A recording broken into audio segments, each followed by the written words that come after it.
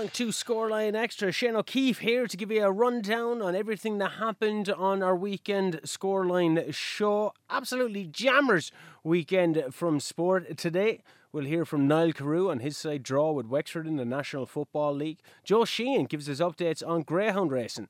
Carlow minor manager Alan Roach reviews his side victory against Meath in the Electric Ireland Minor Hurling Championship. We have post-match reaction from Kilkenny's intermediate game with Wexford, as we'll hear from John Scott. Emer Hederman talks the Saudi Arabian Grand Prix.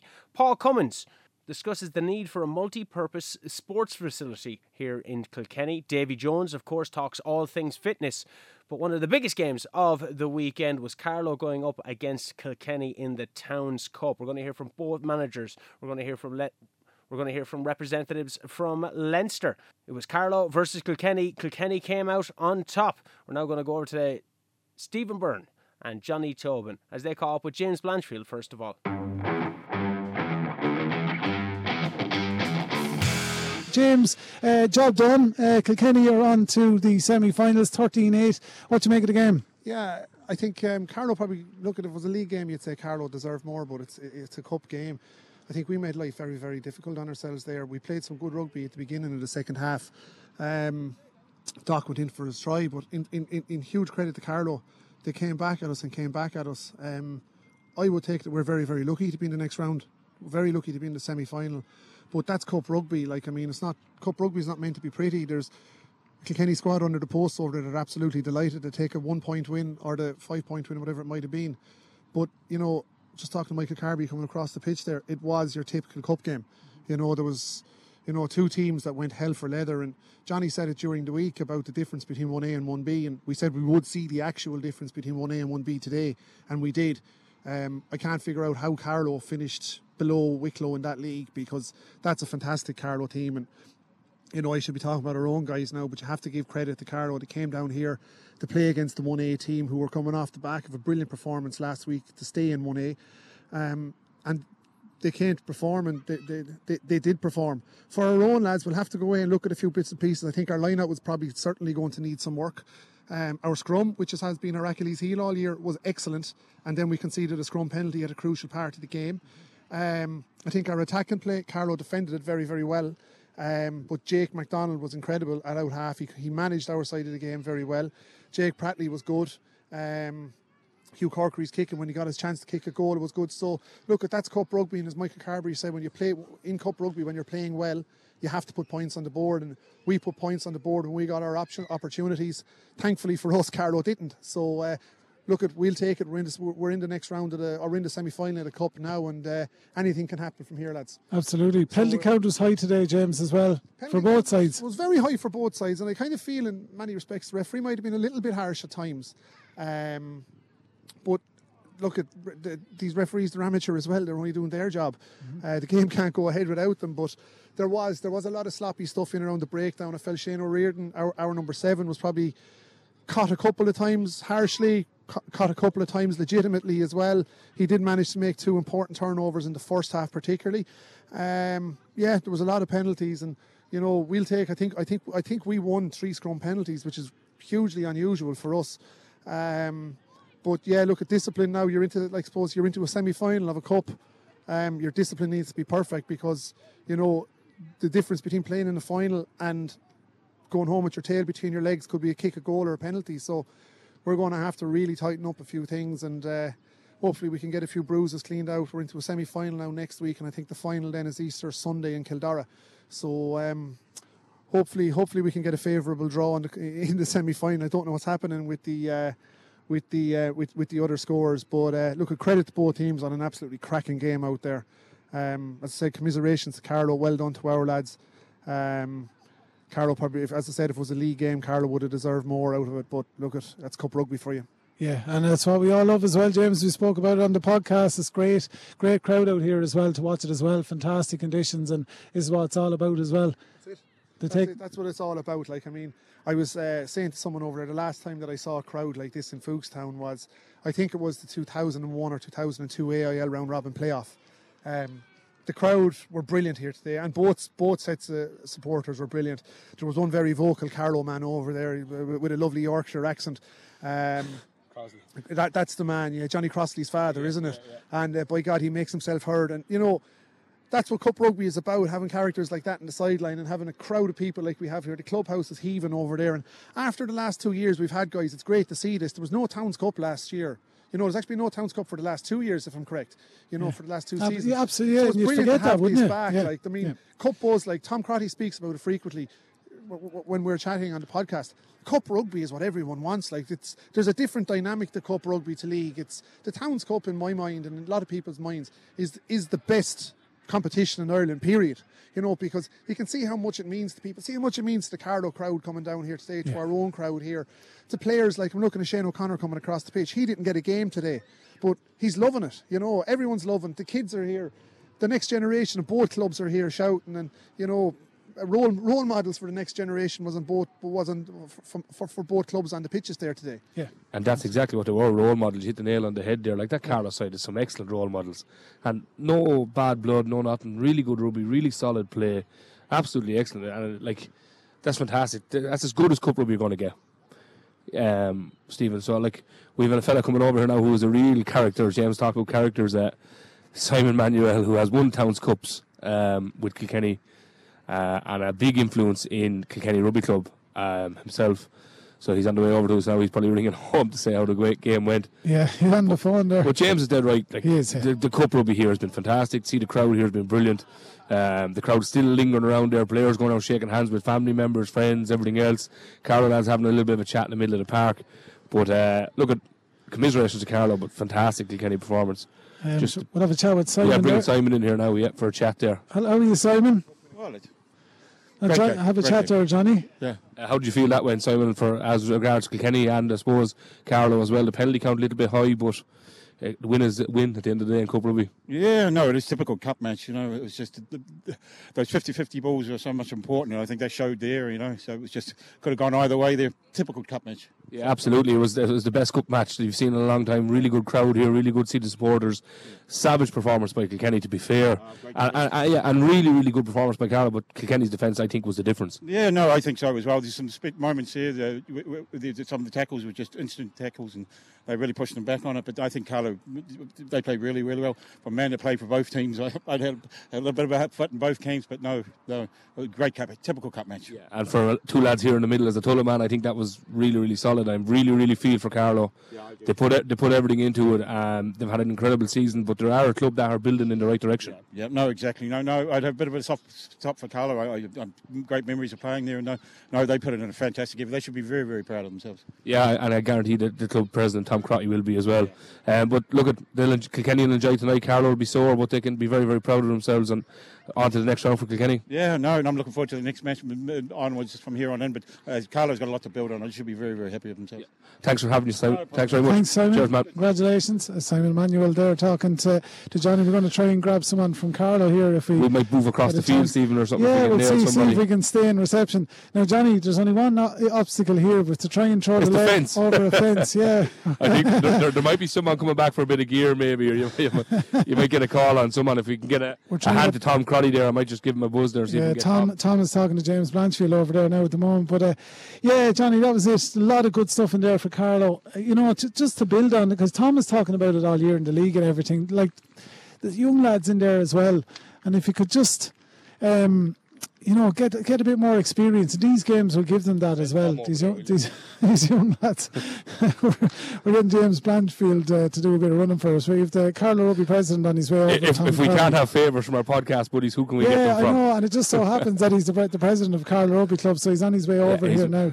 And look, I do feel for Tom, especially on a personal note, from his own young lad being in there. It's great for him, and he's had a good tenure as president of Carlow, and he leads well, and he's a great representation for Carlow Rugby Club. So I do feel for him, but there's a lot to be proud of. Anyway. Yeah, because there's a lot to be proud of. I'd be smiling too. I take a lot from that there. You know, very good young lads there, very, very exciting Carlow team, very, very exciting Carlow future. So I'd be smiling if I was Tom too. It was a really good performance, to be absolutely fair. Tom Crotty, Carlow Rugby Club president, joins us here now. Tom, commiserations on the loss, but you know, your lads can be proud. There was a good old match put in there as well. And you know, the score, there wasn't much in the score for a long period of it. That early try by Doc O'Connor in the second half probably just separated it out a bit. Yeah, games are won on small margins, and that really, as I say, games are won on small margins. But you know, I think our lads really stood out today. They gave it 110% from, you know, from the first whistle to the final whistle, and was an awful lot, you know, small little niggly injuries that were there, but they still kept playing on. I thought Kilkenny, very, very solid team, super defence, really defence, very hard to break down. But like the score says, like we got a good try. Yeah. We got a good try in the first half. We played solid, gave away a couple of silly scrum penalties and 1 or 2 penalties. But it's like, I'm so proud of the boys. We've had a wonderful season, really good season for the club. I know it's heartbreak for them. I know we all know what it's like to lose. You know, when you get to this level. But as I said during the week, like, you have to win these games to get to the top and to win. You know, if you want to win the Towns Cup, you have to beat the best teams. And as I say, small margins. We lost by, you know, break of a ball, bounce of a ball. You know, we had 2 balls hit the post. So they're those 2 balls went in, and nothing to do with anything, and that's just it is on the day. Rugby, that's why we love sport, and it's an emotional thing, you know. And like the boys are devastated, but I mean everyone is so proud, really so proud of them, and I just want to thank the support that came down. Was phenomenal all year. It's been really good, and we just want to wish everyone the best going forward, because I think there's a lot of kids there that are going to be really phenomenal rugby players. And you know, I said to the lads over there that junior rugby is where it's at. You know, senior rugby doesn't have this heartfelt club game against, you know, team on team, local derbies, and this is as bit local as you're going to get. Kilkenny, you know, other than that is Carlow, Carlow, Kilkenny, Tullow. You know, this little triangle here. You know, this little triangle here will go on forever, because it's just that's something you just don't get, you know, at senior level, but we get it here. And for anyone listening, lads, that's exactly what it is there. You can hear the emotion there in Tom, but like, he's nothing to be ashamed of there. That was a cracking performance by a cracking young team, and the future is really strong for Carlow, and like, they can be very proud of themselves. I know at the moment they won't think about that and they'll be a little bit sore, but that was an immense performance, and they have great representation to your club, and hats off to them. They put in a really good shift. 18 out of 20 players are Carlow born and bred and played the rugby in Carlow. Isaac Daly and Callum Murphy came out from the college and are so welcome to the club. And as I said, we had 12 players under the age of from 23 and under. So like, that's a phenomenally young team, and to play at that level is just hats off to them and the coaching staff and everybody that helped out. Yeah, and everything in Carlow is going really well at the moment, to be fair. Very progressive club, very positive club. The coaching staff at your senior team are very good. It's brilliant to hear that 18 out of 20, that squad today are Carlow born. Not too many clubs can say that. I know at the moment we can't say that. But that's credit to your youth coaches, your minis coaches, your directors of rugby, your people looking after your system. Like, really great day for Carlow, in my opinion. I know it's brilliant for Kilkenny, but and hats off to them on the win, but that's probably a better day for Carlow now, and they'll learn from that and build on it. I know today it'll be sore, but I think Carlow are moving really well in the right direction. Absolutely, and we hope, look, it's the same. We just want all the younger players to come and look up and have something to play for, you know, and I think they do, and I think it's very important. Like, as you say, Kilkenny have a very good young youth structure. Tulla the same, very good youth structure, and you know, in time all of those players will come through. We've just got to keep them in our own clubs and keep them local. You know, it's very hard, I know, when they go to college, but we've got to keep them down here. And like, I just want to wish Kilkenny the best of luck. I mean, let's hope the Southeast stays and keep it into the Southeast. You know, the Towns Cup into the Southeast again. Yeah. Absolutely, and what's really good about, actually, and you hit the nail on the head there, there's good youth structure in all 3 clubs and everything else, but there's really good friendship here and really good camaraderie here between 3 clubs. Like, I don't know, I don't think you're going to get as good as Towns Cup game as that. The brand of rugby all 3 clubs are playing, and both clubs today played, is attractive enough for the young lads to stay here, so they're not looking to go to Dublin anymore. They don't need to go to Dublin anymore. The rugby that you're playing at the moment, Tom, and you, James, is attractive enough to keep your young lads here. Do you know?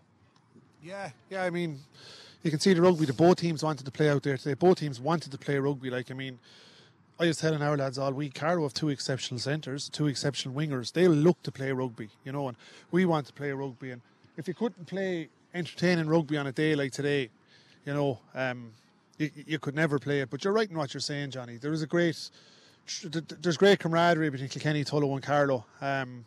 You know, and I suppose the old podcast has kind of improved it as well a little bit. You know, the Carlow lads aren't as bad as I thought they were. You know, No comment. no, the County Carlow lads, Johnny, aren't as bad as that. I know it's County Carlow and County Tullow. Right. No, but look at. I mean, we can. I don't want to be patronising to Carlow and say that they were great and they were this, that, and the other, but they were. You know, they deserved. They played incredible rugby, and our lad said it over there. The Carlow were playing. They're playing beyond themselves today. And I said, no, they're not. I said, I was up watching them against Longford 4 weeks ago. That's Carlow. That's how they play ball, you know. And you know, credit to Corey and Jeff, and as Tom said there, the coaching team in Carlow. You know, they've brought him on, and Stevie Ashmore before, and it's a process and it's a cycle to stay improving clubs. And you know, what you're doing today could be obsolete tomorrow, so it's continuously improving. Dave Matthews spoke about it in his match notes today, our club president, about kind of regardless of today's win, that we'll all go back to our clubs, we'll stay working for our clubs, and we'll stay striving to continuously improve what we're doing in our clubs, because you know, we're the only rugby club in Kilkenny. There's 2 rugby clubs in Carlow, you know, but we are still very popular sports. And we always have to do our bit to keep the game alive, keep the young fellas coming in, young girls coming in and playing it, and making sure we're getting numbers up to play what was an exceptional standard of rugby today. Absolutely. And little did we know, or we didn't realise we had a live podcast there for the last 10, 15 minutes or so. The first time the 4 of us have been in person, I think, since COVID and all that stopped. Absolutely. Have you a couple of results there, James? Results, yes. So Gorey, Dundalk, it's 21-all. It's gone to extra time. Dundalk have just scored a try there, so it's 26-21. Ashbourne beat Athy 34 points to 13, and Mullingar beat Clondalkin 23-14. So in the pot for the semi-finalists, Kilkenny, Ashbourne, Mullingar, and the winners of Dundalk and Gorey. Grand, and we'll bring you that draw here live at about 5:20, give or take, from the clubhouse here in Foulkstown. Well, we're afraid we're going to have to wrap it up there. Kilkenny are through to the semi-final of the Provincial Towns Cup. They've beaten Carlow today, 13 points to 8. Fantastic match, fantastic additions here today. And thanks to Johnny Tobin on co-commentary, Tom Cruddy for talking to us as well, James Blanchfield and Simon Manuel as well. And Johnny, just before we go? Yeah, just an update there. Tullow beat Naas 47-43. So I'd say both teams were very good in attack and maybe a little bit weaker in defence with a 90-point game. But it's a win for us, and we're into the next round to replay it. So big shout to Morris and the lads there. Absolutely. Congratulations to Tullow today in the Provincial Towns Plate. That's it, lads. We'll hand it back to you, and we'll be back over later, of course, for the draw and see who Kilkenny will face in the next round, or the semi-final of the Provincial Towns Cup. It's over now from Foulkstown.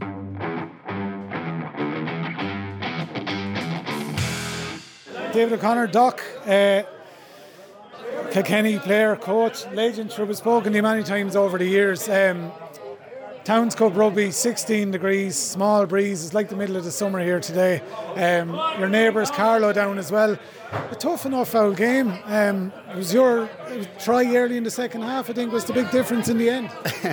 Yeah, look, it was different level in terms of physicality. I guess that's Cup rugby, you know, like Carlow might be a division below us, but we were never taking anything for granted. We know how physical they are, and if the score was the other way around, no one would question that. You know, they're a really good team, they're a young team. We've 7 days to recover now. Hopefully there's not too many bangs, but yeah, look, delighted. It's quarter-final. We'll take a 3-0 win in the quarter-final. So yeah, over the moon to be in the semi-final. But Carlow can hold their head up high. I thought they were exceptional today, and not a bounce to the ball. They could have been in for a try to win the game, and no one would have begrudged them that. Absolutely. It's been the season, a strange old season as well, because we're all only coming back from COVID. We haven't a Towns Cup for 2 years. The leagues have been all over the place with fixtures and COVIDs and everything. It was hard to get a bit of momentum this year, wasn't it? And with everything going on, so you just have to sort of take what's in front of you. A Towns Cup semi-final is, you know, happy days, regardless of what happened in the league. You're in 1A for next year. That's done. That's in the can. But like, there's a real chance for silverware this year. Yeah, look, like, to be honest, I know this is quarter-final and only our second match in the Cup, but we've been playing Cup rugby for about 5 weeks now. You know, if we lost one of the last 5 games, we're out Division 1A, we're into Division 1B, so we're treating everything like a Cup final. So full focus is on Dundalk next week. Yeah, of course, we have ambitions. We do want to win silverware, but Dundalk, the last time we played them, we drew a match up there. I think they have a few bodies back. It's going to be a real challenge. I think it's up in Mace, is it? I think it's confirmed in the morning. Yeah. Okay, confirmed in the morning. But yeah, look, I really don't know what to say after today, to be honest. It was a tough match, but like we have to have one eye on a cup as well as one eye on Dundalk, that's for sure. Listen, congratulations. Best of luck next weekend against Dundalk. Get the body right anyway, and best of luck. Yeah, cheers. Thanks so much. Cheers, man. Appreciate that. Good stuff. Thanks. Yeah.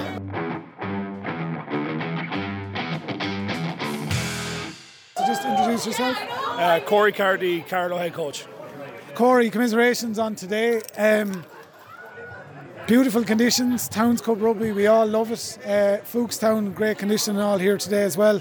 Your lads played really well. I suppose that try early in the second half by Kilkenny is probably the difference at the end of it, obviously. But I spoke to David O'Connor there from Kilkenny a few moments ago, and he said if the score was reversed at the end of the match, he says no one would have batted an eyelid. It was that type of game.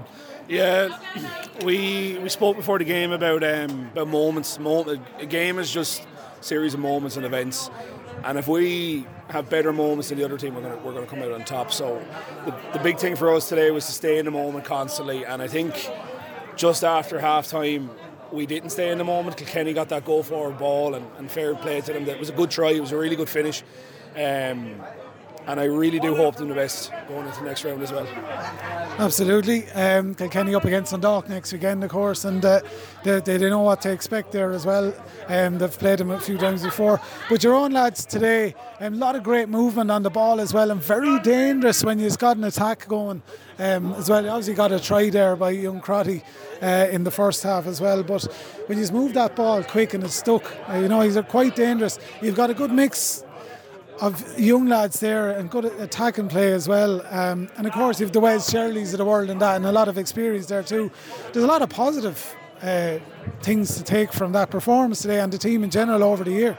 Yeah, massive. Like when you have a 19-year-old 10 and a 19-year-old tight head playing a Towns Cup quarter final, and then you have the experience of say a Richard White and a Wes Shirley there to back those lads up, so when the pressure comes on and they're like, geez, what am I doing here? They can look to these lads and go, well, actually, I just stick with him now and I'll get through it. But I think the sky's the limit now for Carlow going forward. With the crew that's coming through and the players at our disposal. Like Friday night, we had 49 lads of training.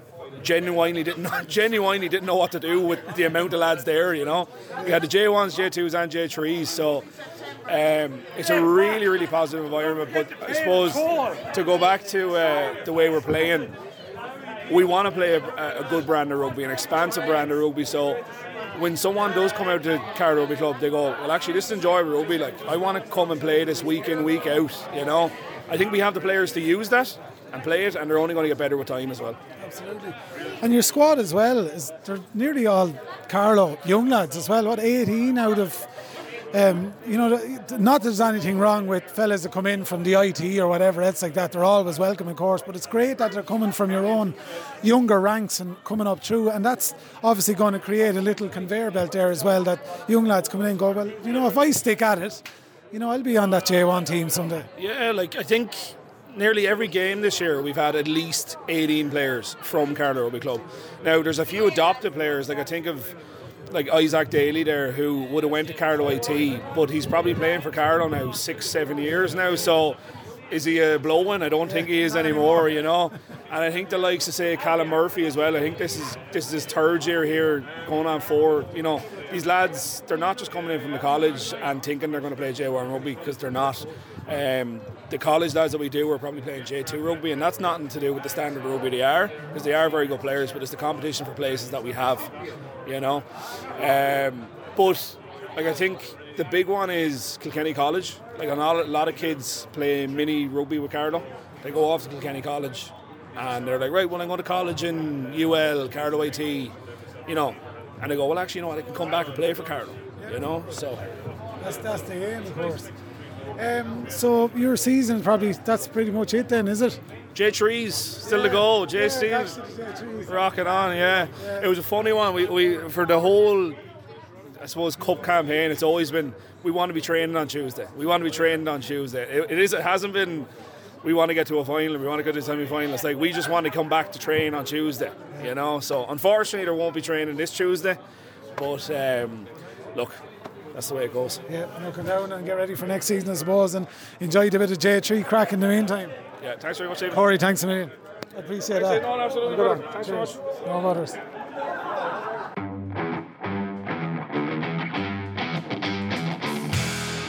Dermot O'Mahony, fixtures administrator in Leinster Rugby. Dermot, just the finish of Kilkenny Carlow, you know, I suppose divisions separate both teams, but we love it. It's a local derby. Commiserations of Carlow, of course. Kilkenny march on, and they've pulled Dundalk in the draw. Yeah, and the two of them had a battle royal to avoid relegation. Kilkenny coming out on top, so that will certainly bring back memories of the run into the league season. Yeah, certainly a juicy tie, mouth-watering. Definitely looking forward to that.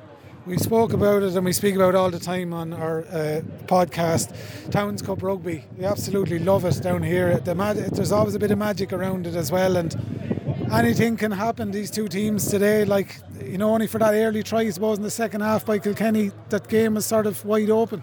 Yeah, and Carlow had tremendous pressure in the first half. They had great possession. That second quarter, they mounted a charge or a siege on the Kilkenny line. Unfortunately, they couldn't score. Had they scored, then I think it would have been some game. It was a great game as it was, very enjoyable for the neutral, and congrats to Kilkenny for coming out on top, and commiserations to Carlow. So 2 semi-finals now there next weekend. What's the details on those? Well, we don't know the venues yet. We'll have them announced by the morning, but Ashbourne and Mullingar are in one semi-final, and obviously Dundalk Kilkenny the other semi-final, and then the final is in 3 weeks' time, Easter Sunday, 17th of April in Kildare. Yeah, if Kilkenny make it to that, the memories of playing Enniscorthy, I think 2016, 2017, 2016 I think it was, up in Kildare. I remember that. Kilkenny weren't happy coming away from that one. It was probably one they should have won, but we'll see what happes next weekend. Penalty for Enniscorthy, if I recall. Yeah, I know. I remember it, we covered it. It was heartbreaking for them, but we have to get over Dundalk first.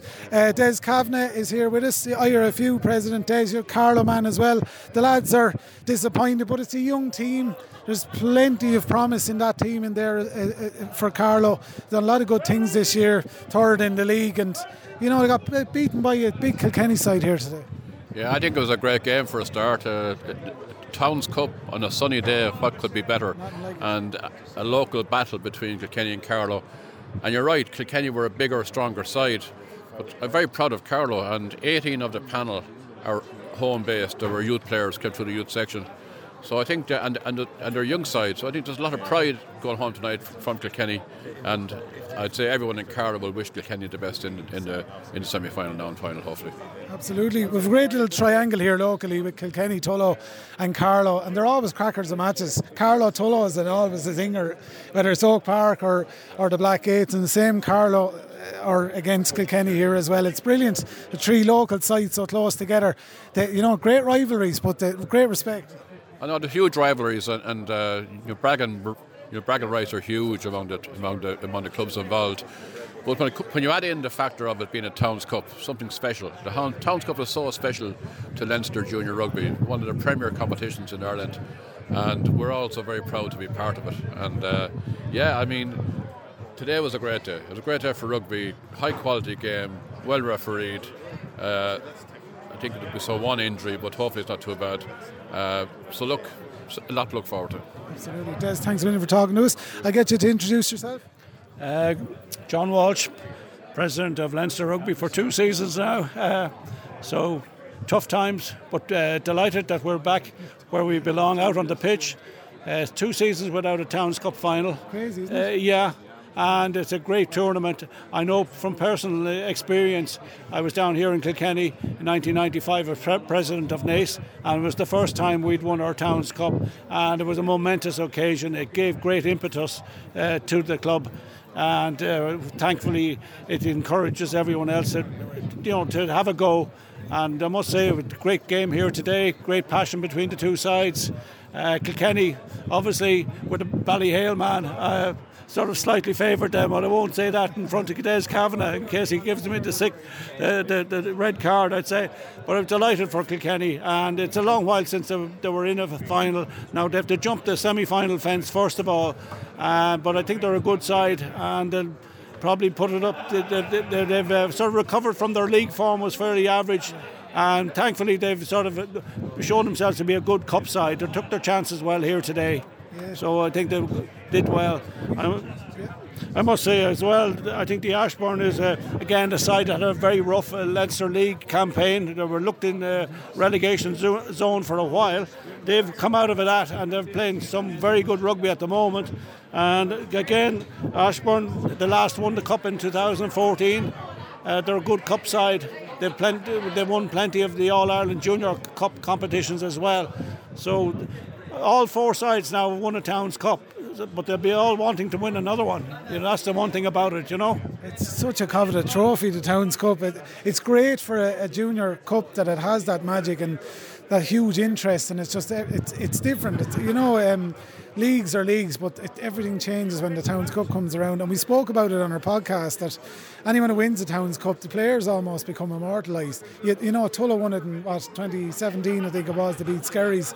And the fellas that play there, they'll be talked about in the club, and there's pictures on the wall for years to come, whether they win it again or not. I think it's the equivalent of a Heineken Cup medal for a junior player, and I mean no respect by calling him a junior player. Yeah. They give great commitment to their clubs, and when they get one of those medals, my God, it's gold. It may be silver, but my God, it's gold to them, Yeah. And I in my travels now, I've come across those medals being shown to me from the 1947s, the 1950s, and things like that, and this means so much to the families as well. Generations of Leinster men have wanted one. Very few have them though. Long may it continue as well. John, it's great talking to you today, and talk to you again soon. Indeed. Thanks, John. Anytime. Thanks, lads. Dermot. Okay, thank you.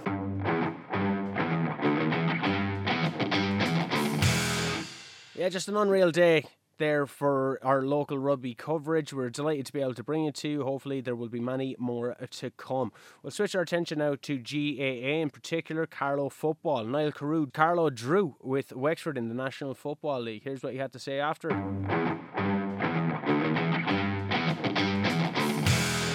Niall, a good day at the office, I suppose. A draw was probably a fair result. You could have won it and you could have lost it. But I think from looking at what I've seen out there today, and if you're thinking the way I am, you're very happy and have to be positive. That was a fairly gutsy performance by Carlow, and a lot of football played. Absolutely, Brendan. And, we're blooding players in this league.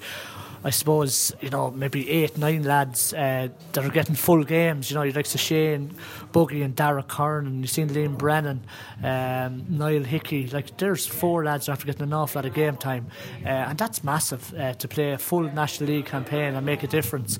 And they're all under 21, so that's massive for us. And then you have Cuba and goals. Obviously, there's 5. That's a third-year team, which is unheard of.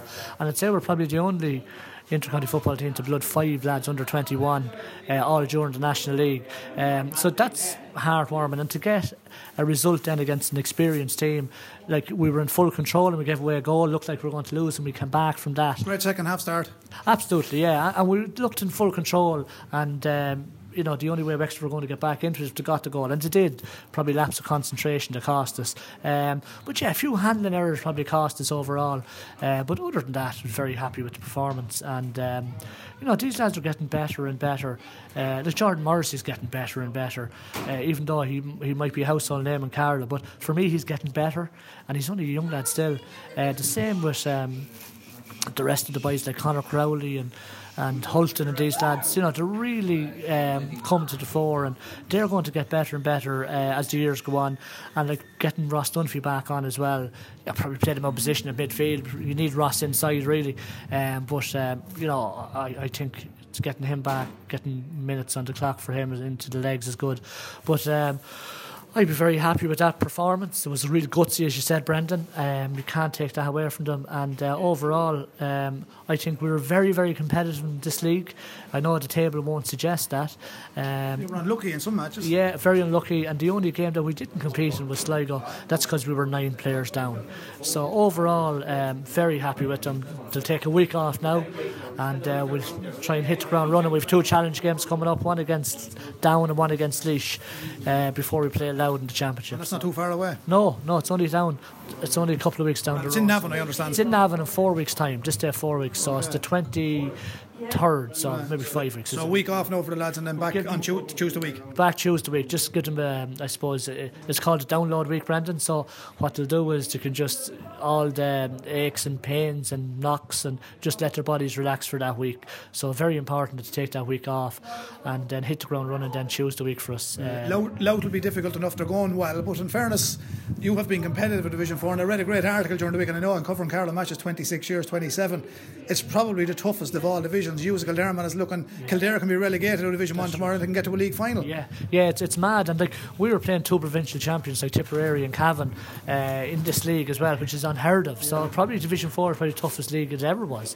But I just be very proud of the players, the way they're coming in week out. To know that we're only building foundations at the moment, and there's going to be setbacks, there's going to be 2 steps forward and 3 steps back, but we know we're getting there. And like Dara Foley's the immaculate captain, always showed great leadership. Dara O'Brien, like, we're moving him around in every position because he's that experienced and doesn't say a word. He's doing it for Carlow.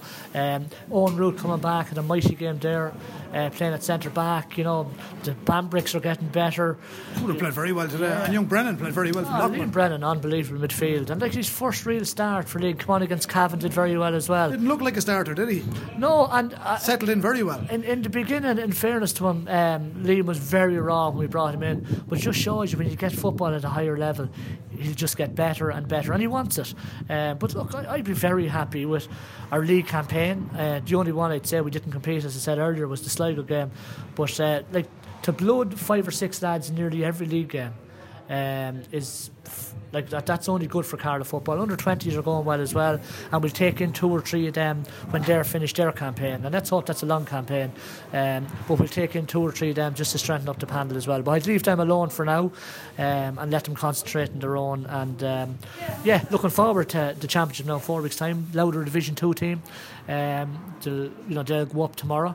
But that's good for us. I like playing against better opposition because it tells you where you're at and where you need to improve. So yeah, look, I think it's all systems go, and just can't wait to get trained again Tuesday week. Looking at championship matches, I always said on commentary, he was a great friend of mine in Kildare, the late great Dermot Early. He was always of the belief, Dermot, God be good to him, that to win a championship match in Leinster you had to score 17, probably 18 points. You now have to guide this Carlow team. Probably 21, 22 won't be enough to beat Louth. So now you've got to get this ball in, get it over the bar, get the shooters in the right positions. It was hard to do that today, but you as an experienced banished know that, Niall, that 17 is probably not going to be good enough against Louth. So, you're going to have to get your scores. Absolutely. And we missed probably clear-cut goal today. And Dara was the first to say to me after the game, but in fairness, I thought it was a foot block. But I'm always complaining. You always are complaining, You're always looking for the extra inch. You had a good referee today. He was very good. Yeah, no, the officials were very good today. You couldn't complain. Like Dara O'Brien probably missed 2, but that's because I had him wing back up to this before. So he's only been moved up front, so obviously the eye wasn't. You're hardly moving back after missing the 2 to corner back, will you? No, well, he'd be on anyway. He showed his experience when he did get the opportunity. He took a great score. He did, yeah. No, he's an excellent player, and he's just such a team player that people don't see. And the amount of work he does, very, very intelligent the way he links play from defence to attack, and then the looping and shooting, he's excellent as well. But yeah, look, we're getting there, and I'm delighted they got a result today. And they're disappointed they didn't get the win, Brendan. They played very well. Yeah, but they did play well. And look, they left everything out there. And we're going to get better and better as the years go on. Well, we look forward to Navan in 4 weeks' time. It's always a great day for Carlow people. Let's hope we get a run like we did a few years ago, Niall. And commiserations on not having the best of leagues, but in fairness, I know the passion you show and I know the effort the lads put in. And I think for Carlow supporters to have to understand there's transition here, and I think you've explained all that with all the new guys coming in. And in fairness, every day you went out, you gave it 100%. You won't always win. You lose more in life than you win. But in fairness, you left nothing out there, and well done. No, thanks. And thanks for all the support for CKR. I mean, it's unbelievable, and you're always very positive because you know your football, and it's encouraging for us to have, I suppose, experienced men in the commentary box, because you let the people know the truth, and I hope we do. I know you do, and it's positive, because that feeds right back into the camp, and I appreciate that. No, and I mean that, and I'd like to thank you for that support, because we need that. We need everyone pushed into one direction. We'll be in Navan, and maybe if Kildare come in Division 1, you'll get a few lads from Kildare to come and shout for Carlow that day as well. And the will, of course. Okay, good man, Niall. Thanks very much. Thank you. Good man. Thanks, Brent. Appreciate that. Since we were talking about Carlow, we may as well stay with Carlow. Alan Roach here reviews his side's victory against Meath in the Minor Hurling Championship.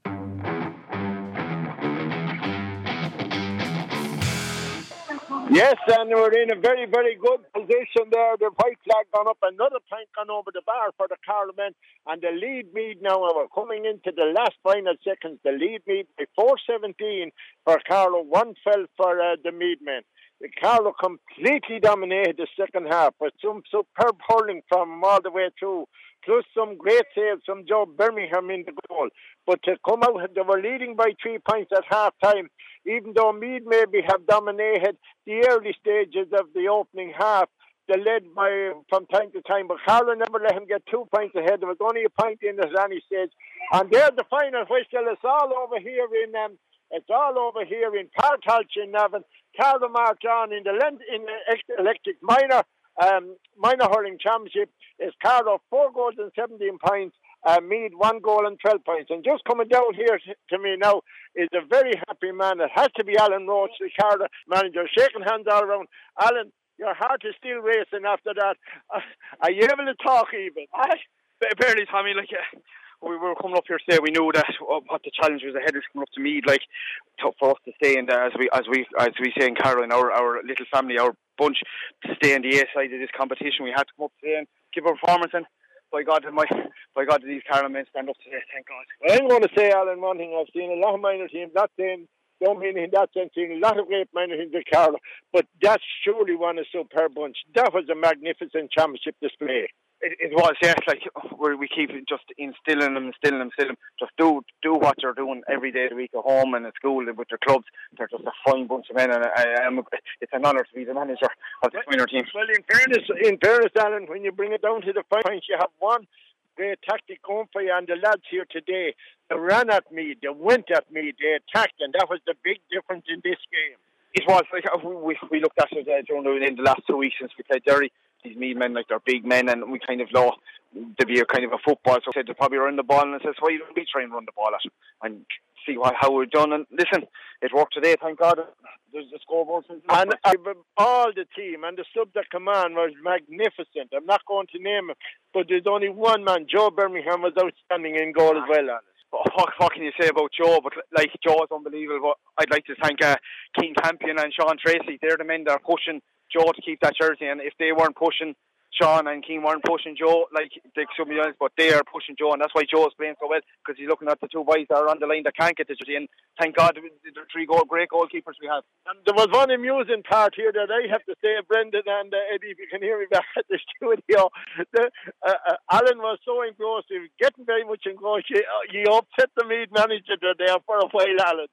Well, it doesn't mean I was under second, but listen, it's just in the heat of the battle, and I'm after talking to Jared there now, and I'll go down and have a few words with him now after this. But listen, it's all. I know it's now once across the white line, it's a different story, and thank God, enough is enough now, and we've got the job done. And to all the parents that travelled here today and the supporters, great support, great shouting from all the Carlow. It was the final score of Carlow 4-17, Meath 1-12, and now the Meath down in Abbottstown this day fortnight, Alan, isn't that correct? That's correct, yeah. So thank God, yes, we have a week off now there was supposed to be football, but the Carlow boys are only in a group of 3. So we're out now this day 2 weeks against Down. So we'll do our homework now for the next 2 weeks. We're recuperating.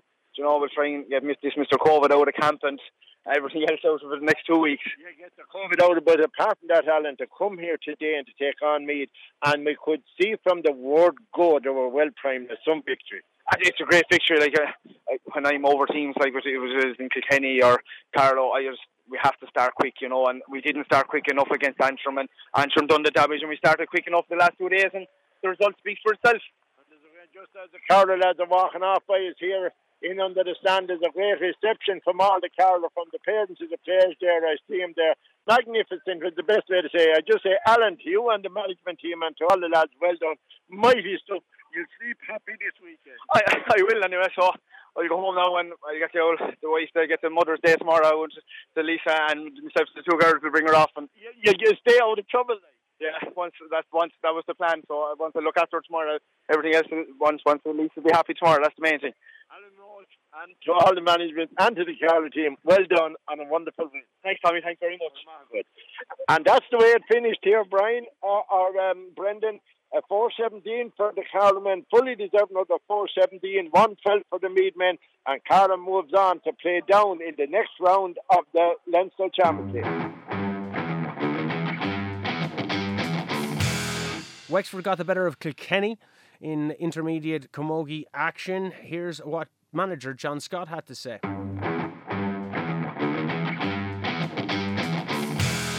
John, disappointing day here in Glenbarntown. I suppose an easy win for Wexford at the end, but your overall view of the game here today? Yeah, look, at the first 5 or 10 minutes we thought we were going to be better out the gate, but I think the girls, their work rate, I can't fault any of them, their work rate was excellent during the first half and even in the second half. Just look, Wexford, they're a senior club, a senior intermediate team, so they should be looking to be beating us, but I think now we put in a fair old effort over the 60 minutes. We thought as well on commentary that Wexford were playing superb stuff in the first half, but you went in at 2 points down at half time, which was a great effort to the girls.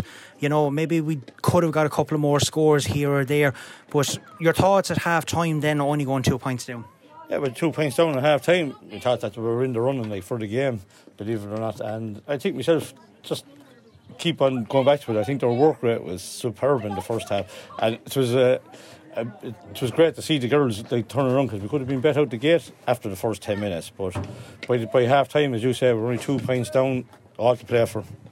You alluded to it though, the fact that Wexford, they are I suppose a Division 1 team, like playing in Division 2. The speeds that they done things with, John, like you could show that there was a small bit of difference that was there between the two teams. You ran out of steam in the second half. They just kind of went to town on us a small little bit, although the girls kept fighting and they got their just rewards with the goal there at the end as well. They did, yeah, no, and they did keep on fighting, and look, and as I said, they are an Division 1 team playing in Division 2.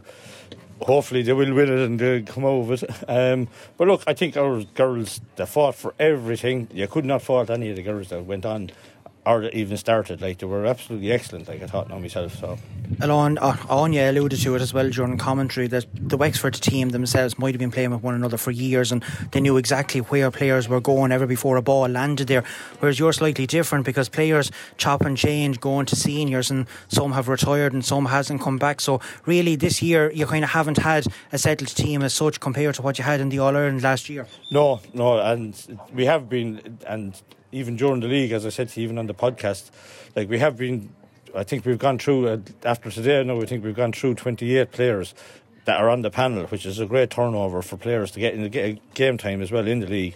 And who better to play against only Division 1 team? Well, you certainly want to be there. It just goes to show where we kind of need to be trying to get up to that standard as well. But it's good preparation going into the Leinster Championship now, which begins in a couple of weeks' time. Oh, yeah, look, and as I even said it as well on the podcast the other day, that you want to be playing against the best teams in the division, so it's a great boost for us as well to get there and to play against actually great Division 1 teams, and it is great to see it, and it will do us hopefully all the better for the championship coming up. Well, we know what happened last year in the quarter-final, albeit not the same today, but it certainly spurted year start as well for Championship. Can the same thing happen this year? Oh yeah, hopefully anyway. Yeah, this is probably just the start of it now, so hopefully we get ready now for the Leinster Championship, and when Championship comes we'll be really ready for it, Perfect, well thanks and best of luck in the Leinster Championship, John. Alright Martin, thank you.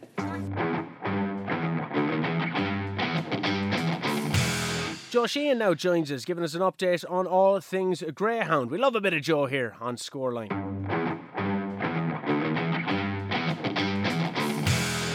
Well, we had scenes last night in our local Kilkenny Greyhound Stadium, not seen for a long, long time. An amazing, phenomenal scenes, great to witness, with the victory of Zoom in the wonderful Ballymac Antoinette Stud McCalmont Cup A1 final, taking home €5,000 whopping prize money for his connections.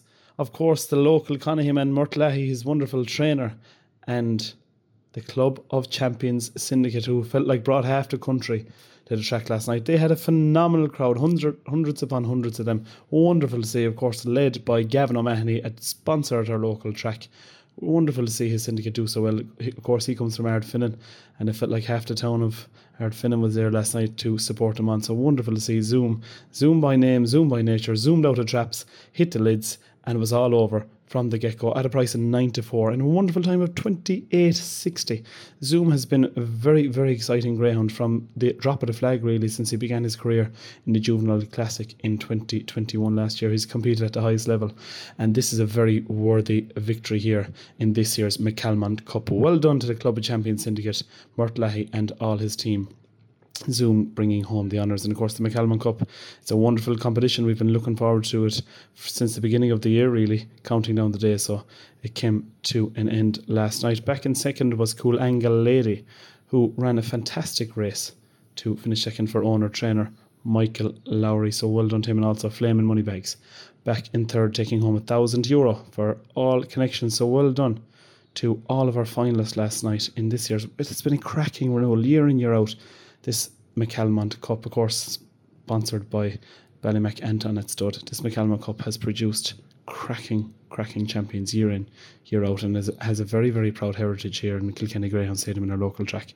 And the scenes last night, I guess this group of the Club of Champions Syndicate, they hadn't had a chance to be all together since pre-COVID times. So almost over 2 years. So to see all them syndicate members, dozens upon dozens, hundreds of people there supporting Zoom last night, it was wonderful to see that victory last night. So well done to them, and great to see Greyhound Racing is back with a bang in post-COVID restrictions time. Elsewhere, our novice unraced final went to Hello Speedy, another greyhound well named, Speedy by name, Speedy by nature, in the Ballymac Best at Stud novice unraced, and a nice clock of 29.56, only by a short head though. Back to Teapot Annie back in second, and Scotch Rath Blake back in third. The winner, a price of 4-6 favourite, and of course Hello Speedy, well, punters certainly really fancied this fella, and the money came for him last night. So well done. Great to see the betting ring was a hive of activity too in Kilkenny Greyhound Stadium last night.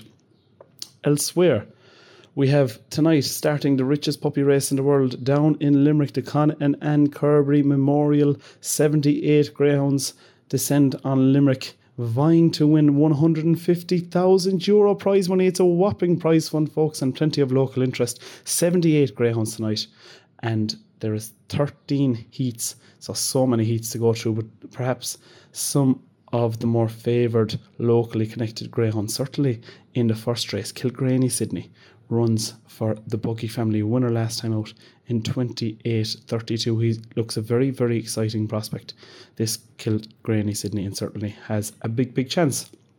It's where Moonkind Trainer has a number of runners in tonight's Conan and Kirby Memorial. Always tackles his competition year in, year out, the likes of Emily's Jet, who runs in Trap 1 in the third race, sure to give a good account of herself. Murtlahi also has another number of runners tonight in Limerick for this year's Conan and Kirby Memorial, and owned by Gavin O'Mahony, who led the syndicate that won last night. Stories Archie runs for these connections, who won last time out in 28.87, runs from Trap 6 in the third race, and sure to give a very, very strong account of itself. Epic Boy runs for the Kennedy family, whose father John comes from Urlingford, of course, so best of luck to them with their charge tonight. It's a very, very exciting Conan and Kirby year in, year out.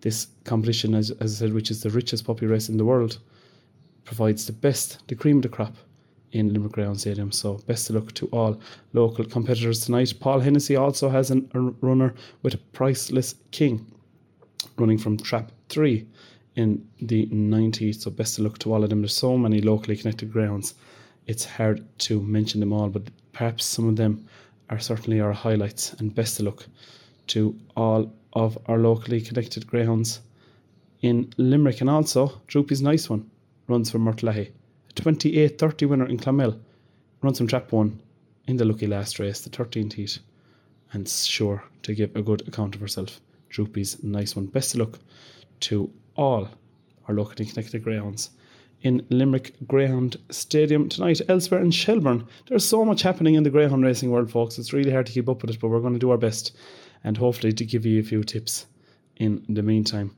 Elsewhere tonight in Shelbourne Park, we have the first round of the Open 600, and this is a cracking competition that produces some very exciting racing year in, year out as well.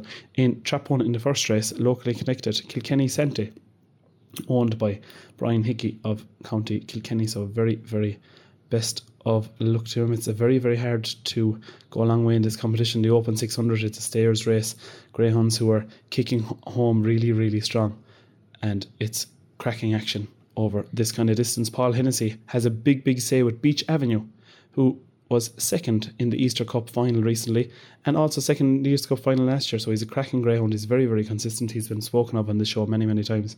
And best of luck to Beach Avenue and Paul Hennessy, who run in tonight's Open 600 in Shelbourne Park. Hello Hammond also runs for Paul Hennessy in Trap 4 in the fourth heat of the Open 600. So lots happening, folks. We have the Conan and Kirby Memorial in Limerick. We have the Open 600 in Shelbourne, and elsewhere in Kilkenny we had a very, very strong sales on today. We also have the Champion Unraced to look forward to. We have the 725 TP Weedick coming up as well in a number of weeks. It's very, very exciting times, folks. Hard to keep intact with it all. Have a look at Barking Buzz on the Greyhound Racing Ireland website to keep in touch with all of your news as well. And also, all the racing can be found on the Barking Buzz app.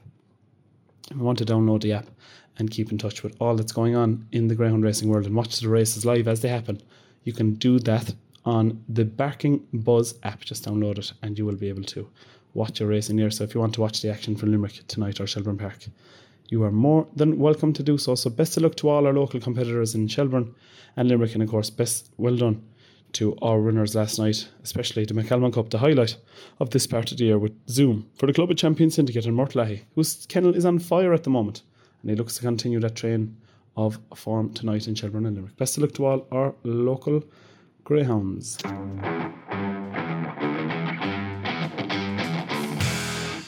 Emer Hederman caught up with Robbie Dowling as they discussed Formula One and, in particular, the Saudi Arabian Grand Prix.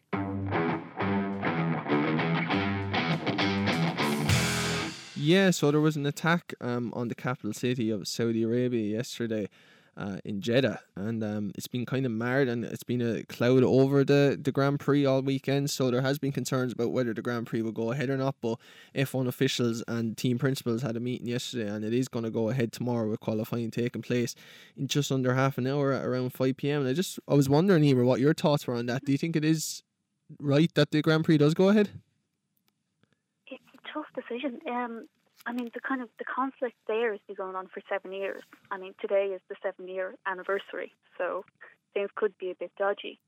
But they knew that when they were signing the contract to come here. They knew it was dangerous, and there's been kind of what to do in case of missile attack kind of briefings.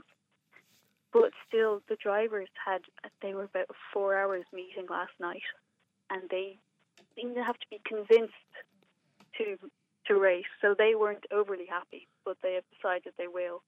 So I'm sure next week, once everyone is back home, we might hear a bit more of what they actually thought.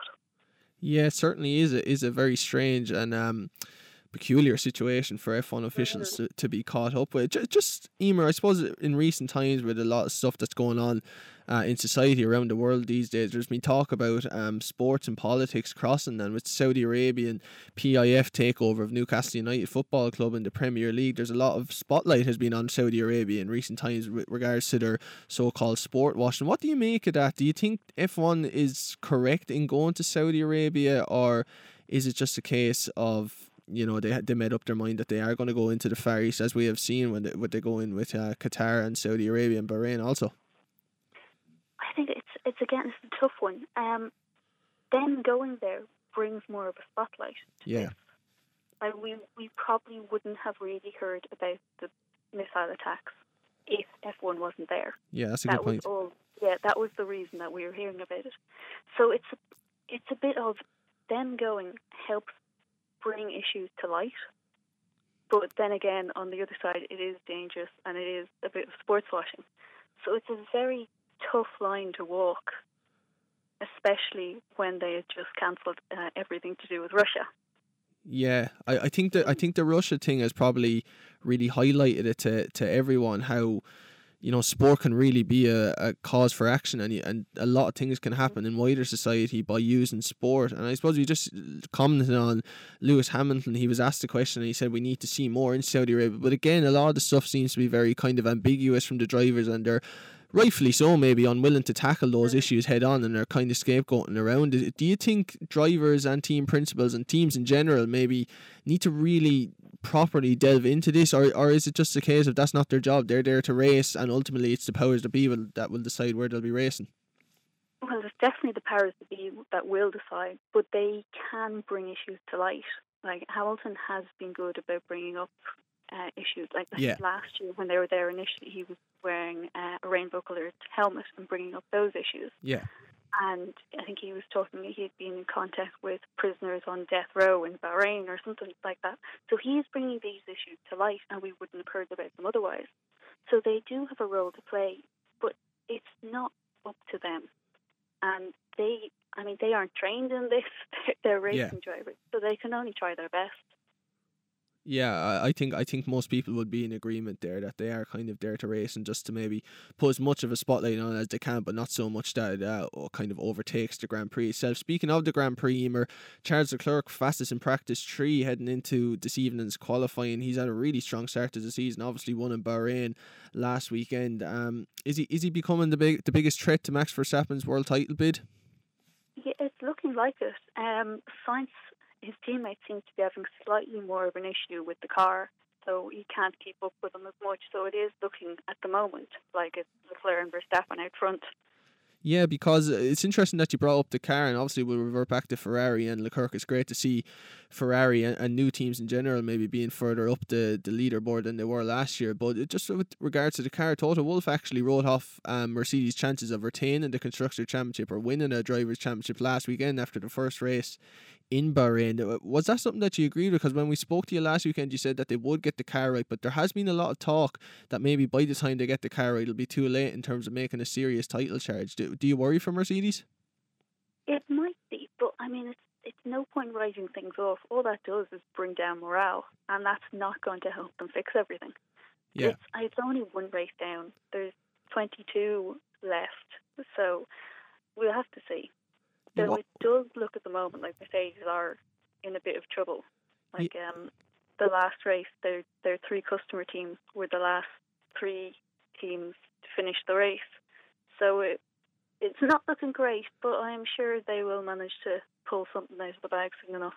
Do you think in hindsight, Emer, I know there's obviously bigger problems than maybe team morale also, but obviously that is a huge concern for Mercedes at the moment. Do you think maybe they were in the right to do so, but they let the debacle of last season in Abu Dhabi, they let that drag on too much, and it has, as we spoke about last weekend, it's completely lingered into the new season and still being spoken about to date. Do you think that dragged on too long and that they haven't been able to recover from that, both from a mechanics point of view and also from a team morale point of view, as you mentioned? I think a bit, yeah. They've had 8 years of winning so much that they've forgotten how to lose, and they weren't ready for it. But still, they would have been working on these the 2022 regulations for a few years. So I don't think that would have really had too much. Like, it would have had an effect on them, but not really on the car build, I wouldn't say. Yeah, and obviously reverting to their biggest rivals last season, Red Bull, they had two cars. Perez and Verstappen didn't finish last weekend, of course, in dramatic circumstances, so no points on the board to date. They'd obviously be disappointed with that. Is that just a blip in the road and they'll be back soon enough, or is there bigger problems at Red Bull? No, well, they said it was fuel pressure. So the fuel pump, there was a vacuum in it, so no fuel could get to the engine. Now, that's not a Red Bull thing. The fuel pumps are provided to the teams, so it might have just been very unlucky. We'll have to see what happens to this race.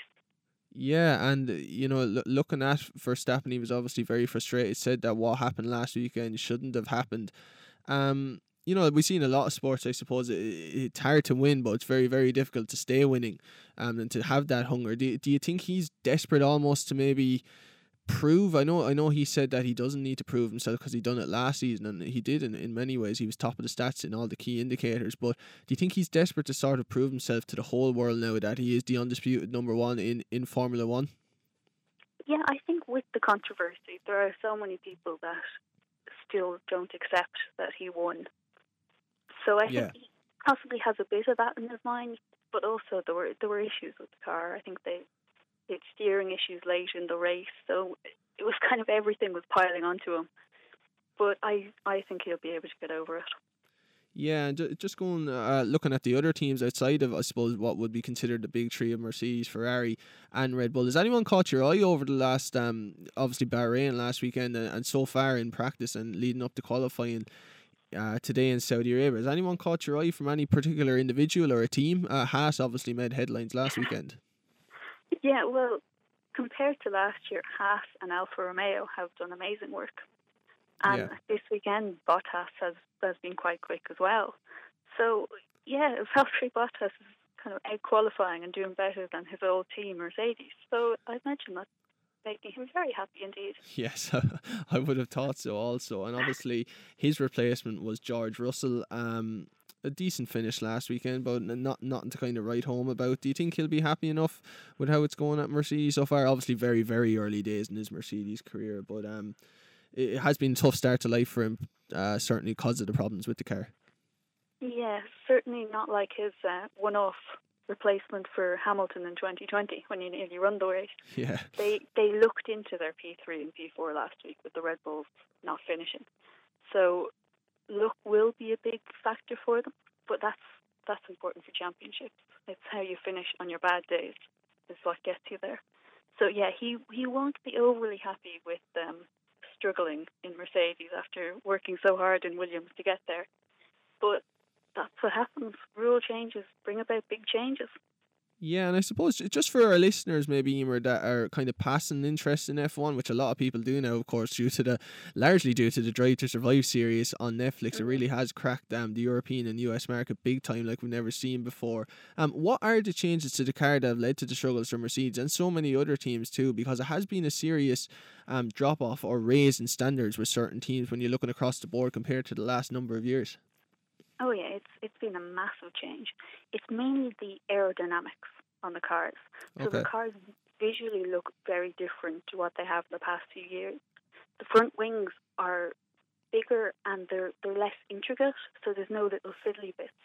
And instead of all the air kind of being pushed out the back, they're trying to push it under the car to make a ground effect, kind of like they did in the 70s. Okay, yeah. So it's to try and make it that the car behind doesn't get as much disturbed air, so they are able to have better performance up close, which should lead to better racing together. Yeah, that's interesting to hear, and hopefully we do see that this year. But of course, I don't think it can get too much more dramatic than it did towards the end of last season and that final lap, of course, in Abu Dhabi that will be talked about for years to come. Just for your predictions, obviously, Emer, 15 minutes to qualifying now. Who do you see being on pole tomorrow, and who do you see eventually win the race? I suppose Leclerc is the favourite considering his early season form. It's Leclerc and Verstappen. Like the commentators during practice, especially during practice 3, thought that Verstappen might have a bit more in the tank, despite Leclerc having been best in all practices. So I'll have to say it's definitely between those two. So now I've said that, neither of them will be there, just despite me. Always great to hear from Emer from Formula Spy. Paul Cummins then joined me for a long chat about the need for the multi-purpose sports facility in Kilkenny. Welcome back to Scoreline with myself, Shane O'Keefe. Now I'm joined on the line, man from Top Pro Gym, done amazing things in martial arts for Kilkenny over the years and doing amazing things when it comes to hockey. Mr. Paul Cummins joins me. Paul, thanks very much for taking the time, sir. Thanks for having me, Shane. It's always a pleasure getting to speak to yourself, espouse the virtues of hockey. We've seen recently now some amazing news that 5 Kilkenny Storm players and yourself been picked to represent Ireland at the World Skate Games in Buenos Aires in Argentina later in the year, October, I believe. Yeah. To be honest with you, Kilkenny Storm make up the bulk of a lot of the teams, both ice and inline, which is an amazing feat, to be honest with you, and we're delighted to be be travelling. Yeah, and just we've spoke about it before when you're over in Chicago and stuff, and we see online the amount of effort and work that goes into it, particularly when it comes to travel and travelling for training and stuff. And you've been quite vocal when you've been speaking to us about it, and we can see online in regards to the conditions that the guys who are going to be representing our country happen to train in. Has anything ever changed in regards since the last time we spoke? No, not really. Again, we've been given a lot of lip service and a lot of promises. Well, it's been 15 years now. So it's just the usual. We get commended and congratulated on our achievements and stuff like that, but we're just still left. We can't invite people to come here and train. We can't do camps. We can't do courses, so we're always constantly travelling. We can't play any home games. Like last weekend, Friday, we were in Belfast training with the national ice hockey team. Saturday we were in Cork playing under 15s junior inline, and then Sunday we were back up with our under 18s back up to Portadown, Northern Ireland again. The travelling is the kids are getting exhausted, and it's coming to the end of the season now, and they're very fatigued with the travelling. It was 18 hours of travelling for 5 games, 4 games and a training session, so it gets a lot. It's tough on everybody. Plus, it's very cost extensive as well. I can imagine having to drive over there. Last time we spoke, I don't believe there was much funding coming your way in any respect. No, we received a couple of grants, but it's equipment grants and stuff like that we receive, and of course you have to pay a certain amount of that. So realistically, we're equipment rich and very, very cash poor. With the prices of travel now, with fuel and stuff like that, it's getting tougher and tougher to keep funding these kids and helping them. And if we could play a couple of home games in a facility, maybe we could run camps and summer camps. We could fund ourselves, provide a fantastic service. But not just us, all the clubs that are in their situation, all the kind of hardcore indoor sports really don't have anywhere to go. A lot of them don't exist anymore because I suppose they're not as resilient as the Storm is, or as I suppose as Take as I am to keep going. But they would all regenerate themselves, and it would be a massive service to Kenny if we could provide a facility that all clubs like us could play home games and stuff like that. It would solve lots of problems, to be honest. And with the multi-sport facility in itself, what does that actually entail to be able to have a facility for an ice hockey team? Is it to have an ice rink, or is it to have an actual court where you're allowed playing? Because there are other multi-sports facilities but due to the nature of your sport being either on with blades or roller blades or anything like that, or skates, they don't let you train there. So is it looking for an ice rink, or is it looking for... No, it's not an ice rink. It's an indoor sports court. All halls claim to be multi-purpose sports facilities. I know when I read about the watershed and all the other facilities, they all claim to be, but they're not. They're soft court sports, and that's the short and curlies of it, to be honest with you. They have soft wooden floor, polished floor that they don't want. You have to wear special shoes in. They have glass everywhere, so you can't have a hard object like a ball or what we have as a puck bouncing around the place. A lot of them have plastered walls and have pillars on the inside, which are dangerous. So, they're not made. They claim to be multi-purpose. And when they say multi-purpose, they're just soft court sports. Whereas the concept that we put forward for many years now, any sport could be played in it. The building itself could be made of glass, and it's still withheld within the boards, the safety boards and nets and stuff like that of the actual rink itself. So it just opens up.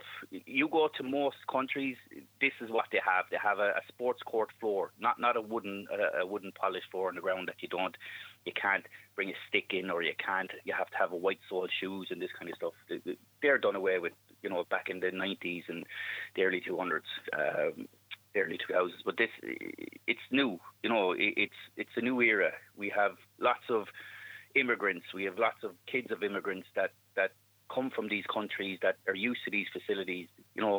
It's multicultural now, and it's time to open up Kilkenny to all sports, not just the big 4 or 5, and leave the rest of us to the halls of where we are. I heard Malcolm Noonan on the radio the other day talking about. We asked the question, and he was more or less complaining that he had nowhere for some of the places, some of the things he's involved in, and they were saying they were down in the down in a place down the canal, and it's a small room, but they could easily train in Kansas Hall because there's loads of availability in there, but they can't because it rains inside as well as outside. You know, the floor is dangerous, the walls are dangerous because there's pillars. There's plenty of availability in these halls. They're just not suitable for the sports that we play and many others. And do you think then, from the conversations that you've had over the past 15 years then, and you've mentioned the word lip service and stuff like that, do you think it is feasibly going to happen? Of course you must do, because we know how resilient you would be, especially when it came to your previous excursions in sport with martial arts and stuff. You know that you'll have that passion to kind of pursue something. But have you ever doubted the levels of actually achieving this because of the times that you've been maybe pushed away or given a bit of lip service? Yeah, there's times we thought we're coming close. I've had many meetings with councils, with the actual council themselves, and they've promised stuff, and we've had meetings where they were supposed to actually vote, and somebody put a spanner in the works and asked for further private meetings, which never happened. So times became close. Lately, they've adapted our policy and our proposal into the actual council's policy. Now, again, I'm not sure what that means. That means they can sit on it or whatever it was and say that they're actively supposed to help and look. So sometimes you feel you've moved 10 steps forward and you're really gaining ground, and then, you know, they ignore you. I know over the last 4 years we've received good grants, but really, I suppose you've seen yourself, I've started a kind of a campaign on Facebook where I've really pushed our situation forward and commented on a lot of posts, and, you know, I've got a lot of backlash over it and I've got a lot of support over it, but, you know, people are saying this is not the way to do it, but I've done it right for 12 years. You know, we've formed a company, we've applied, we've submitted proposals, we've done everything we possibly could that we've been asked to do by the powers and the authorities, but yet it's still lip service that we're getting and promises and, you know, just wait. And then there's always something. 2 years ago it was the pandemic, and now it's the war and there's no money, but there's always seems to be money for everything else but this. We were part of the public consultation the last time for the Kilkenny plan for the next 7 years, 22 I think to 27, and we asked the question to the head planner about, you know, they're going to expand the population of Kilkenny. I think by 10,000 was the figure. And we were saying, well, what facilities are you going to use for these 10,000 people? 10,000 people, you know, usually means, you know, if you have 500 adults, that's usually 1,000 kids and so on and so on. So where do they going to go? Where are they going to? And his answer was school halls and public parks, which I thought was disgraceful. They claim to have a very comprehensive plan. Obviously they don't. It's all about just housing people and shoving them into places, but have no facilities for them to socialise or to work with. You know, we're already struggling as it is without the extra 10,000 people, you know. And kind of reverting back to you saying that you comment on maybe various Facebook posts and stuff, and at Scoreline, you know, we're constantly putting up stuff, and we've seen put up a post about 150 million pledged to sporting projects across the country. Just from a Kilkenny perspective, we've seen that Evergreen are getting up to 90,000 for AstroTurf pitch. We see James Stephens, which is my own parish there, getting 52,000 for pitch maintenance equipments. And there's loads of various different clubs receiving money for the likes of AstroTurf pitches or floodlights or anything like that. Does that, not that you would hold it against the clubs or anything for getting that, but because there isn't really any minority sports, it all seems to be generally led by GEA and soccer. We do see the tennis club in there, to be fair. Was that upset you then in any way, or is there a way to have that? Sorry, go ahead. No, stuff like that don't really upset me. Look, I have 5 kids, and they've played lots of different sports as I have myself. You know, all sporting organisations deserve to get what they get. There's no doubt about it. The problem is with a lot, you know, they say, well, in the last dose of grants, not one minority sport got at, and then they were saying, oh, maybe they didn't apply. But a lot of the times we can't apply because you have to have a certain amount of money. You know, you have to have 20% or you have 5% or you have, and a lot of these you have to pay for the equipment and the work's done up front, which, you know, clubs like James Stephens and O'Loughlin's and all those can do it because they all have bars and they have lots of membership. Plus, you have to remember their governing bodies get millions and millions and millions in grants. We don't. The last time the grants went out for hockey, for our sport, inline hockey and ice hockey, road bowling got more than we did.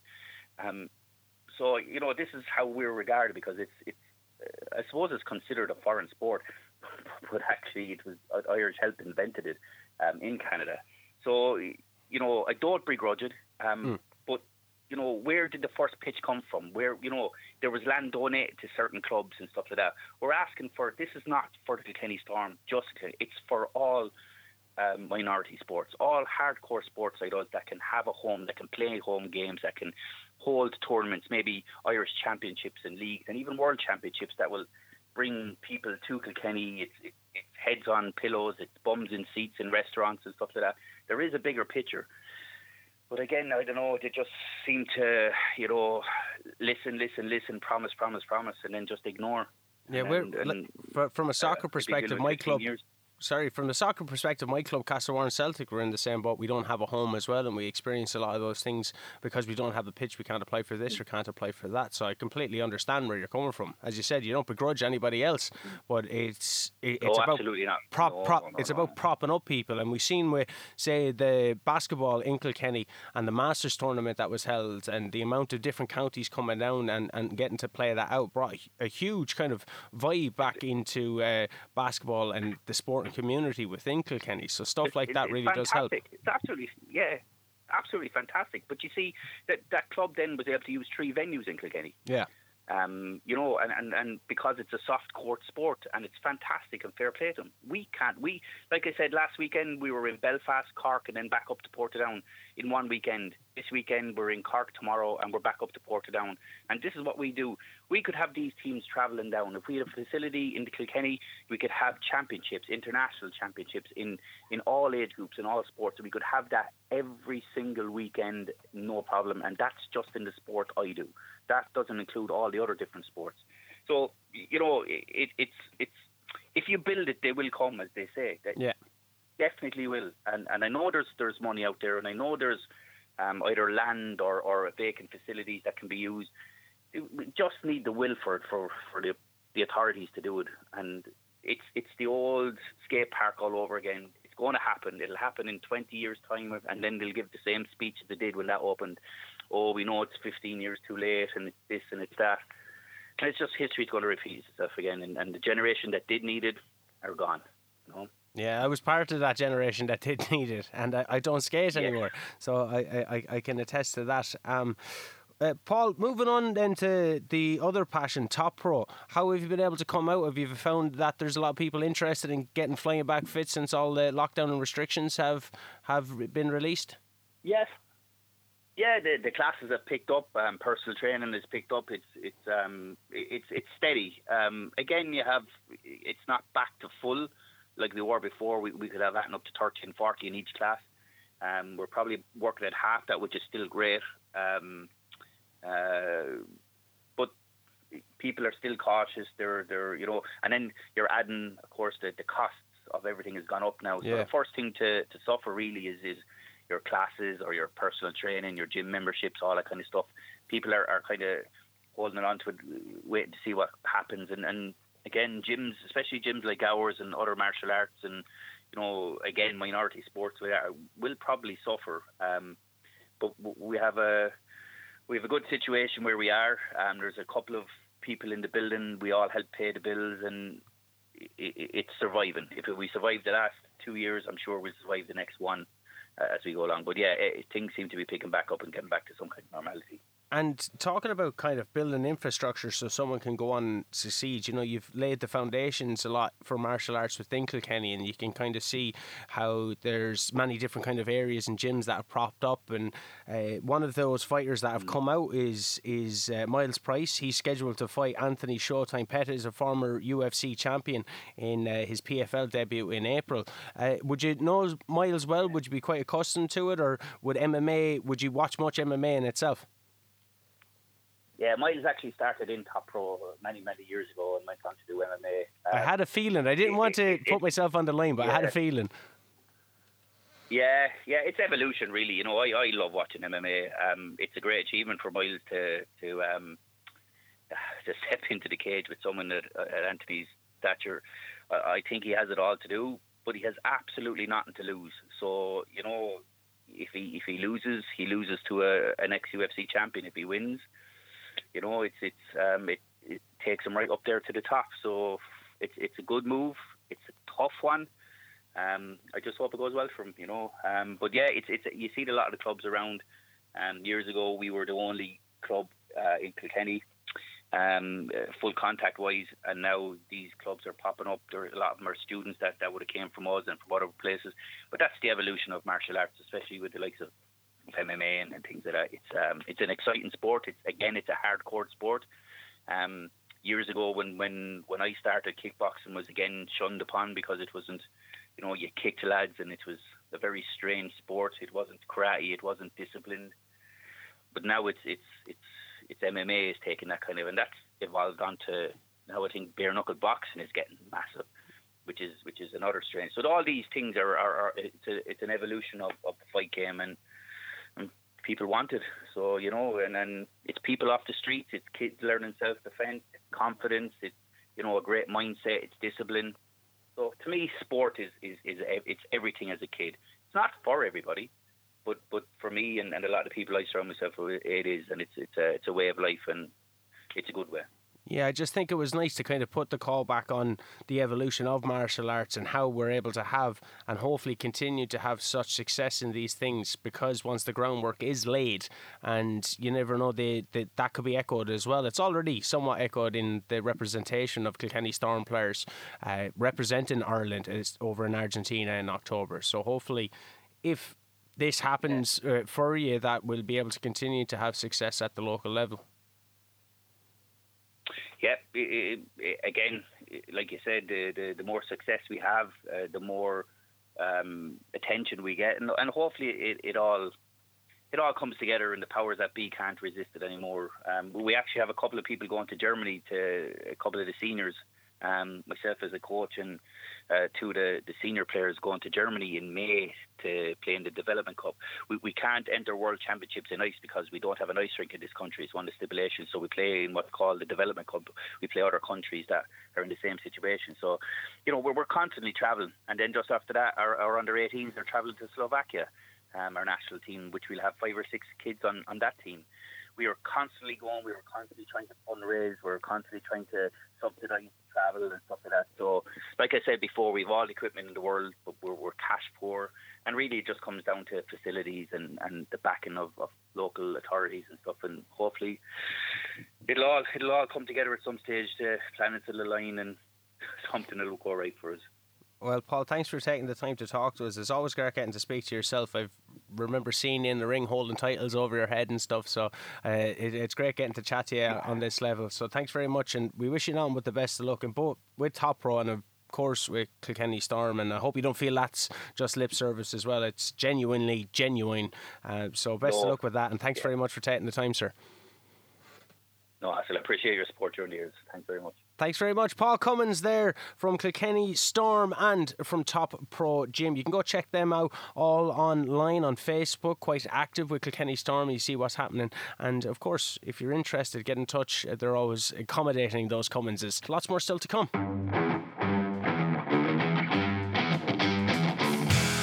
And finally, Davy Jones, one of Ireland's strongest men, talks all things fitness and my own personal fitness journey with him as we're in week 12 of training with Davy Jones. Yeah, great training, great Sunday. Nice day to be off, for sure. Were you out training in it at all? Out training there this morning, well, yeah, around 10, 11 o'clock there, yeah. It was lovely. Great day to be outside training. That's one of the things that I liked about your gym as well, that you have that area out the back where you can do a bit of kind of different training. You can get out in the sun, you can get your sweat on. Not that you wouldn't be getting it on in the gym, but you have the different dynamic of it. That's great, yeah. We're very lucky that we have the outdoor area out the back, and we can bring some equipment outside and we can walk away. It's great, especially this time of year, and hopefully now for the foreseeable future we'll have good weather and we can do more stuff like that. Yeah, I'll be looking forward to it. I kind of got into dabbled dabbled in a small bit of a strongman type of workout when I was using the log, which was something that was completely foreign to me in the sense that when you're working out, you're generally looking to isolate your muscles. But what I found about this kind of exercise is that you're utilising everything. You're using your quads, you're using your chest, you're using your core, you're using your shoulders. Is that type of training very kind of commonplace over in the gym? Yeah, well, it's just that type of training is going to be beneficial to everyone because, like you just said, we're using multiple muscle groups, and it's kind of best bang for your buck, basically, because you're using all these muscle groups, you're burning more calories, you're breaking down more muscle tissue, you're using all your joints. It's the best way to train, really, when people are able to train like that, and you're well able to do these type of movements now. So it's ideal to get you started on these more advanced movements. Yeah, that's the way kind of the trajectory is, because you start off, when we were talking about it before, from week 1 to week 12, that's about 3 months now at this stage. But when you're starting off, it's high reps, but it's low weight, and you can see the progression from the actual workouts in itself. And people will experience that over, say, whatever 10-week course or 20-week course, whatever they decide to do. Yeah, that's it. Each week you'll notice a difference in yourself, and be it whatever you're lifting or your fitness levels or whatever it be, even people feel difference in their clothes, how they're fitting, being fitter, leaner, all these things. That's the changes we want to see week by week, and one week rolling into the other, and all these improvements rolling with it. And that's the beauty of personal training. You're going to get the advice, and you're going to see the results that you want to see.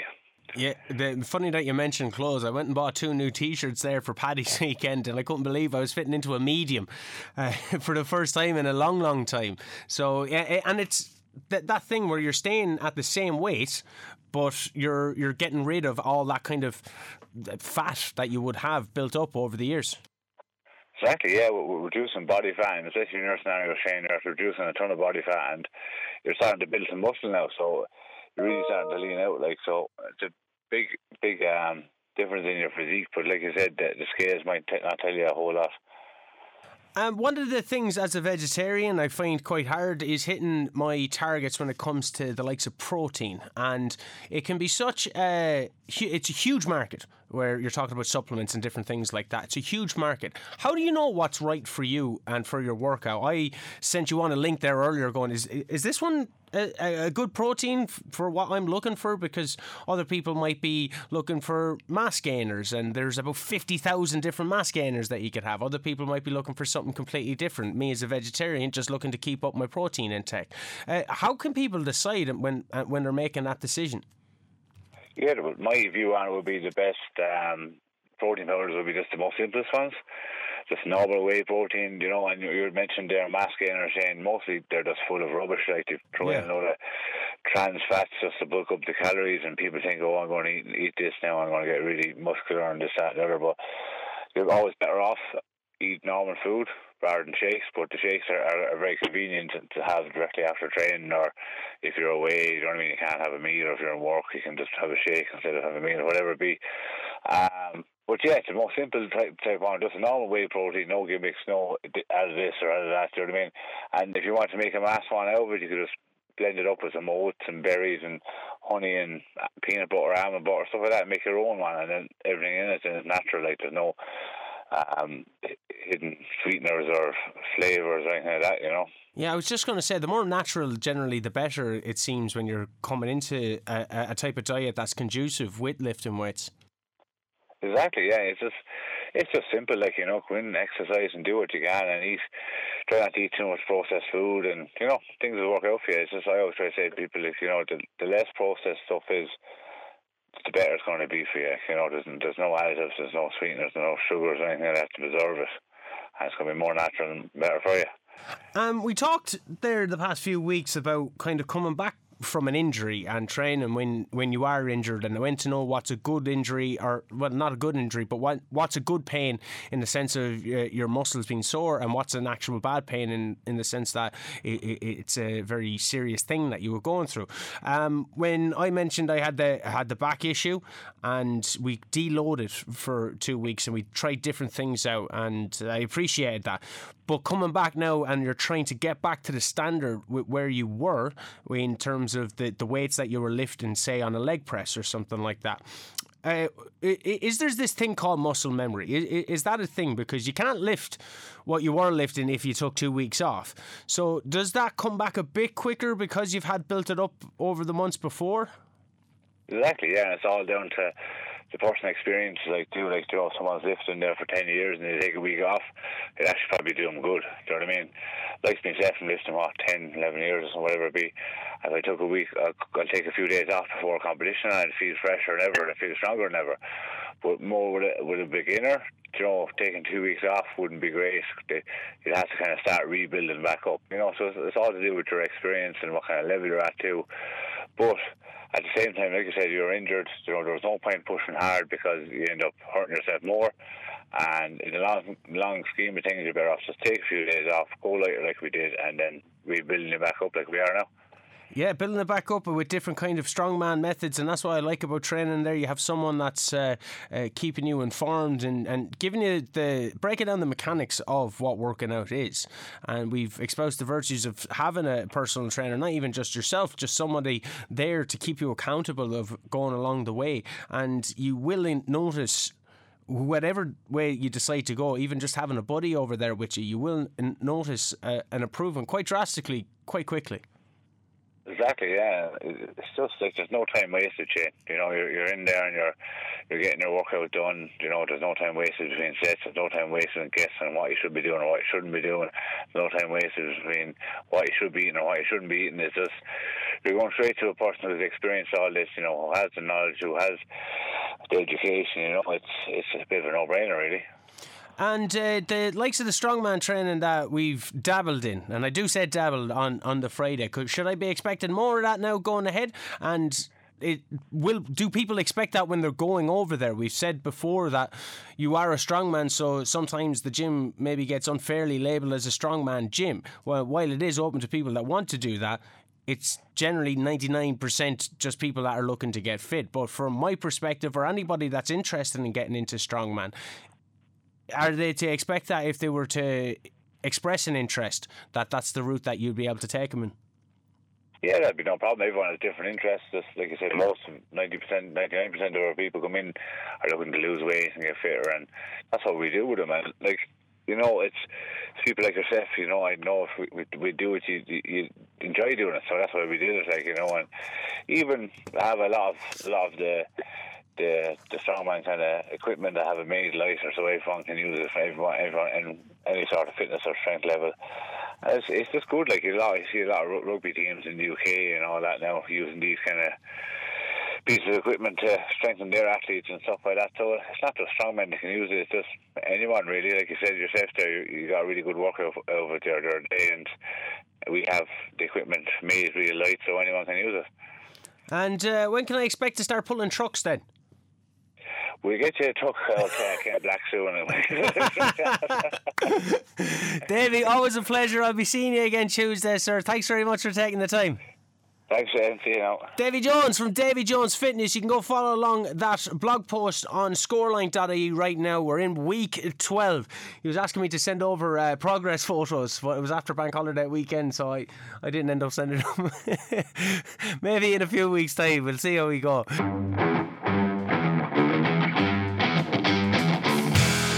You can follow that blog post on scoreline.ie. A new one every week. I've been Shane O'Keefe. That's been your Scoreline Extra, number 63, if you believe it. You can join us every weekend live on KCLR from 2 to 6. Until then, stay safe, stay sane. You're sound out.